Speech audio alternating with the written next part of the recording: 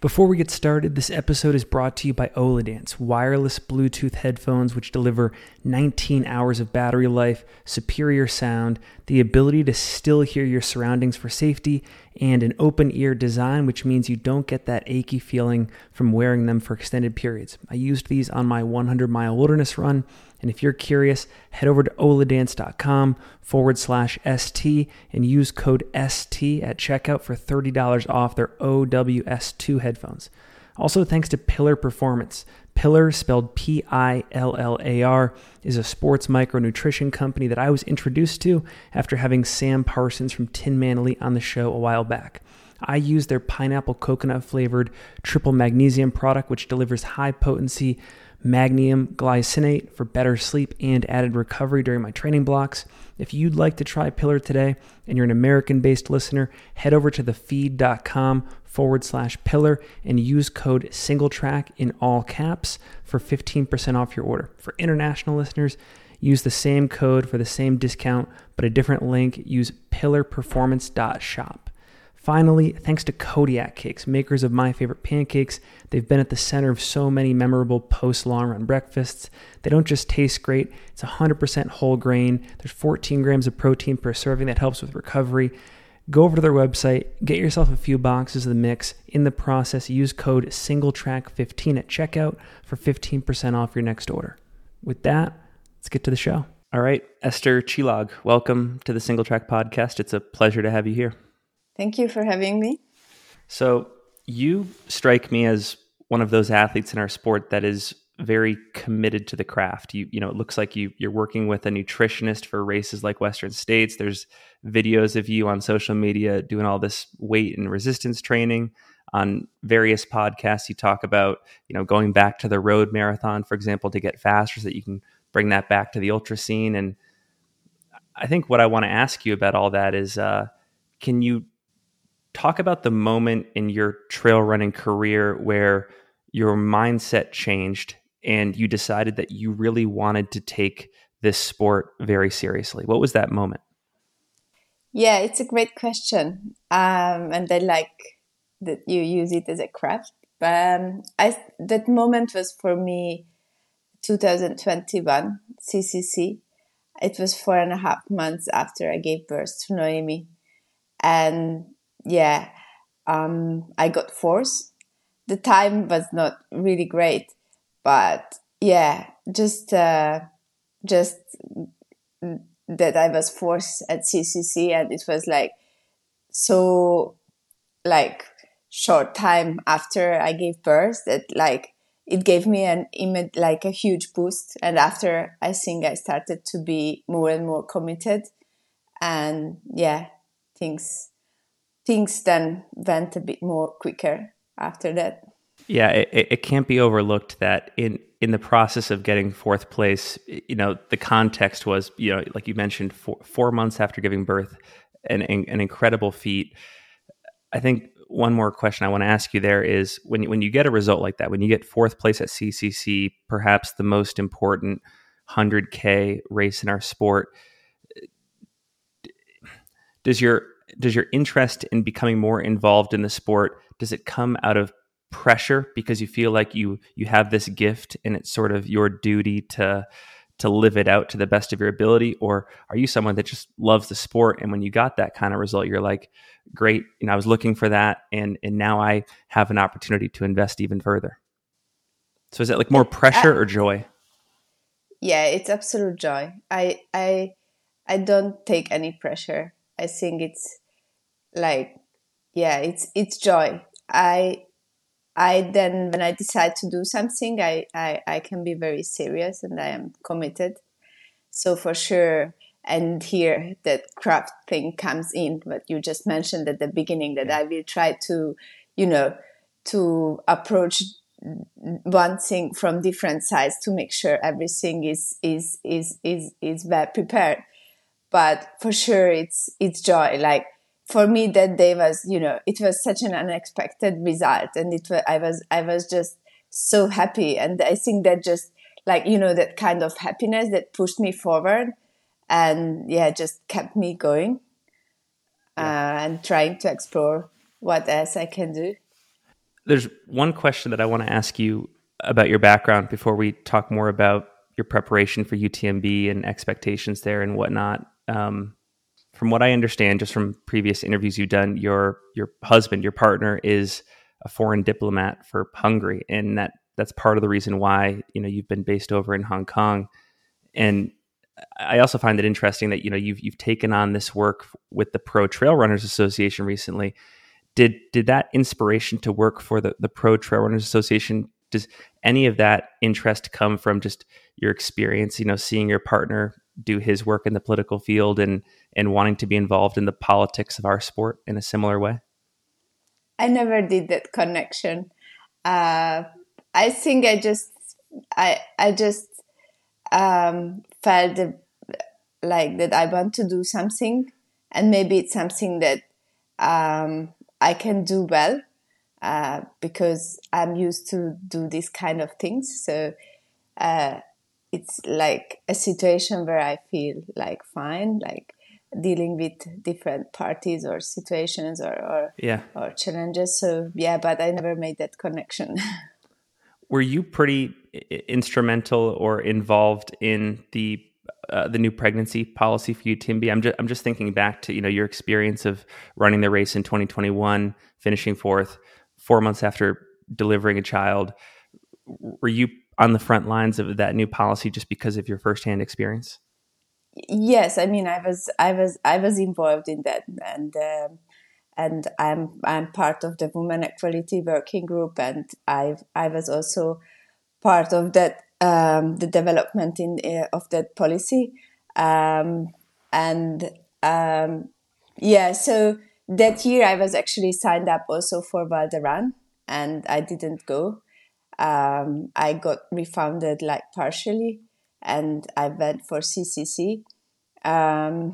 It's like I don't I at that time I was fine, but yeah, when things like you start to share with other women and you understand that actually this shouldn't be the norm, then it's really nice to speak up, work together, and make things change and make a better world for other women. Talking about how you train for these type of races for a moment, from what I understand, a lot of your training is done in Hong Kong, although at times you do return to Europe and do training there. I think a lot of listeners of the show might not be very familiar with the Southeastern Asia trail running scene. So talk about what makes training and the lifestyle in Hong Kong so cool for those that are not familiar. Like what's special about that scene? What makes you interested to get out the door and run those trails every day? It's an amazing scene. Like the trail running community in Hong Kong is amazing, and the trail running events in Southeast Asia are quite different from Europe, but they are really amazing. And you can explore the nature. You can go and run the races in the jungle or in places where otherwise you cannot get. So it's really another way to explore like the region. And in Hong Kong, many people think it's like a city with skyscrapers, but actually 40% of the city is green, and the trails are really well organized and marked, so it's absolutely safe to run alone. And you have Hong Kong Island, you have New Territories and Lantau, the different islands where you can run. So it's really like it's a really beautiful place to run. During summertime is tough because of the humidity, and during winter time is amazing because in most of the countries there is winter, and here it's actually, they say it's winter, but it's like 20-25 degrees and often like sunshine and not that humid. So it's an absolute perfect place to run, and you have the beaches, you have the mountains, and then you can look down on the city, but then you go back into the forest. So it's an amazing place to train. If you could promote one or two races in Hong Kong to encourage listeners and viewers of this podcast to check out, what would they be and why? Well, the next one will be Translantau, end of October, which is by UTMB. And for sure, like For Hong Kong runners, the other very important race is Hong Kong 100, which is at the beginning of the race of the year. Sorry, like end of January. That's also a big event. Cool. I would say these two, but there are many others. Like we have races every weekend. Right on. Well, talking more about UTMB now, and I certainly don't want to overlook the fact that you had an incredible performance at Western States earlier this summer, but I do want to focus on UTMB. You mentioned the 4th at CCC 2 years ago, 5th at UTMB last year. What have you learned about yourself in these past couple of performances at UTMB, and what have you decided to work on in this training block to improve on last year's result? This year was all about Western States, so it was all about speed. And then after Western States, I qualified for UTMB. Prior to that, I signed up for OCC. So it was just after Western States that I just felt that I am in great shape, how my body feels, how my mind, like how mentally I'm feeling. And yeah, if I'm ready to do the right training block and then do a long race, which is longer than Western States. And I just felt ready and I wanted to do that. And yeah, here I am. What were the most important things that you wanted to work on for this year's UTMB? Like when you think about your performance at this race last year and what went well, what you felt like you could have improved on, what were you trying to work on in, July last month and earlier this month in August to maybe to be more ready or to be more dialed for this year? Yeah, I think like last year UTMB was my first 100-mile race, and that time, in that moment of my, let's call it, trail running career, it was a perfect race. Like it was something that I executed how I planned it. So for me, it was a dream race. Now what changes that I grew as a runner. I'm different. I have more experience. So I probably approached the whole race in a different way. But that's because I changed throughout this year. And what I wanted to build, like after Western States, I thought, okay, basically if I'm smart enough, Western States can work as a good tempo run, the last long tempo run before UTMB. And then I need to work on the verticals, like have the elevation, get used to use the pose again. And also not overdoing it. So I had to do a good training block, but keeping in mind that I did 100-mile. So I don't want to burn myself during the training block, but just get ready and fit for the start line. So that was a very interesting balance to do. And yeah, I think we managed to do that. So I'm kind of happy and satisfied how these past few weeks went. Thanks to Brooks for their support of our UTMB coverage. I used their Cascadia 8 shoe way back in 2014 when I was introduced to trails via my thru hike of the Appalachian Trail. So this is pretty cool. I've been wearing lately their new High Point collection in the field, particularly their waterproof rain jacket and pants, as well as the new and improved Cascadia 17 shoe. The style and the performance across the board are all on point. I even wear that waterproof rain jacket sometimes during these interviews. Check it all out over at brooksrunning.com/singletrack. Also, thanks to Morton. 80% of my run of the 100-mile wilderness earlier this month was supplied by Morton. I used 25 of their hydrogels, 10 of their 225 C bars. They all went down easy. There was no palate fatigue, and they made me feel good because it's all natural ingredients. These are the same products used by top athletes like Tom Evans and Kilian Jornet.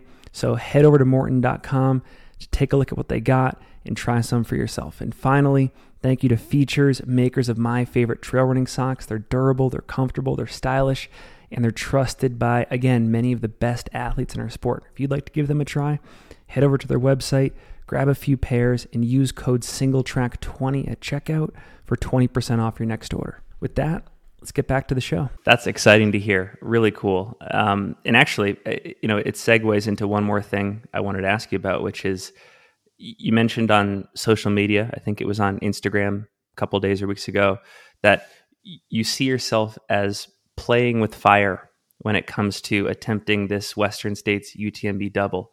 And when you think about that, one thing I'm personally curious about is you look at somebody like Courtney Dauwalter, for example, who ran extremely well at Western States, did it again, caught lightning in a bottle at Hard Rock, and then she's going to line up for UTMB as well. When you see her doing that, does that change the calculation for you? Like, does that make this double feel more doable when there's other competitors on the line that have, a similar, if not larger amount of these big races in their legs already? I love Courtney. She's amazing, but the race hasn't happened yet.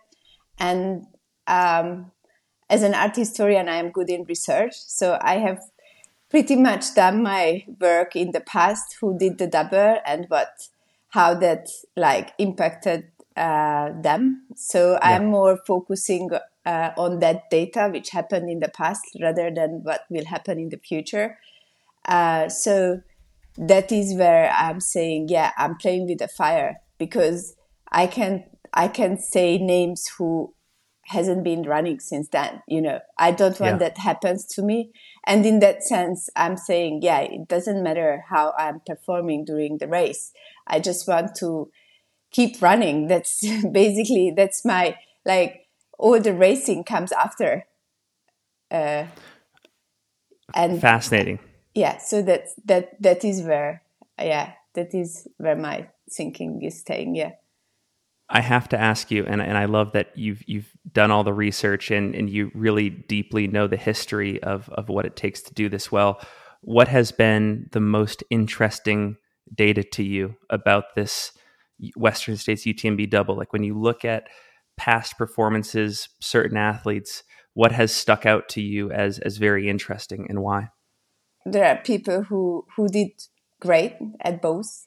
For example, Kilian Jornet or Marianne Hogan, right? So there are, or even Emily Hedgewood. I have to say that, she is a runner who performed great at both, and she kept running without injury. So, for example, she is a great example to look at. For sure, Bess Pascal, that year when she won Western States, everyone was talking about how she was in great shape and whatsoever. But then you see her just biking since then. I don't know her, so I am not in the position to talk. I'm just seeing that it. These are things that might scare you. So I think you have examples from both sides. And here comes in that you need to know your body. And with trail running, especially with ultras, it's so much about being in align with your body, and also being able to say no when it feels like it's not the right thing to do. But I also felt that I have been holding on this year, just focusing on Western States, so I can try and do it now.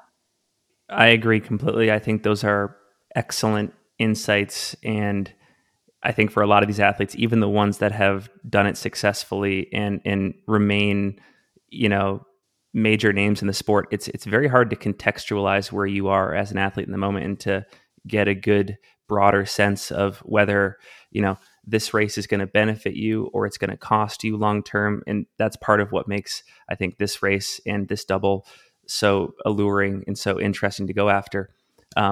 Last question that I want to ask you is just about any additional expectations for this race. Obviously, when I see your name on the start line, I think that you'll be able to compete with anybody in this race. Do you feel the same? Do you feel, for example, that you're in a position where you could improve on last year's result and, a podium position, for example, or even competing for the win is something that you feel is possible?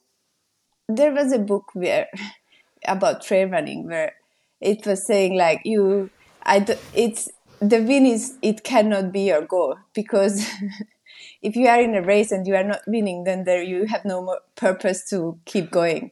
So after Western States, I think this time my goal is that this is an occasion that I didn't plan.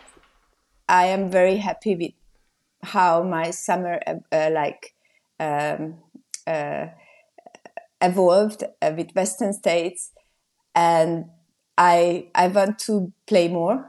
I want to enjoy the play more.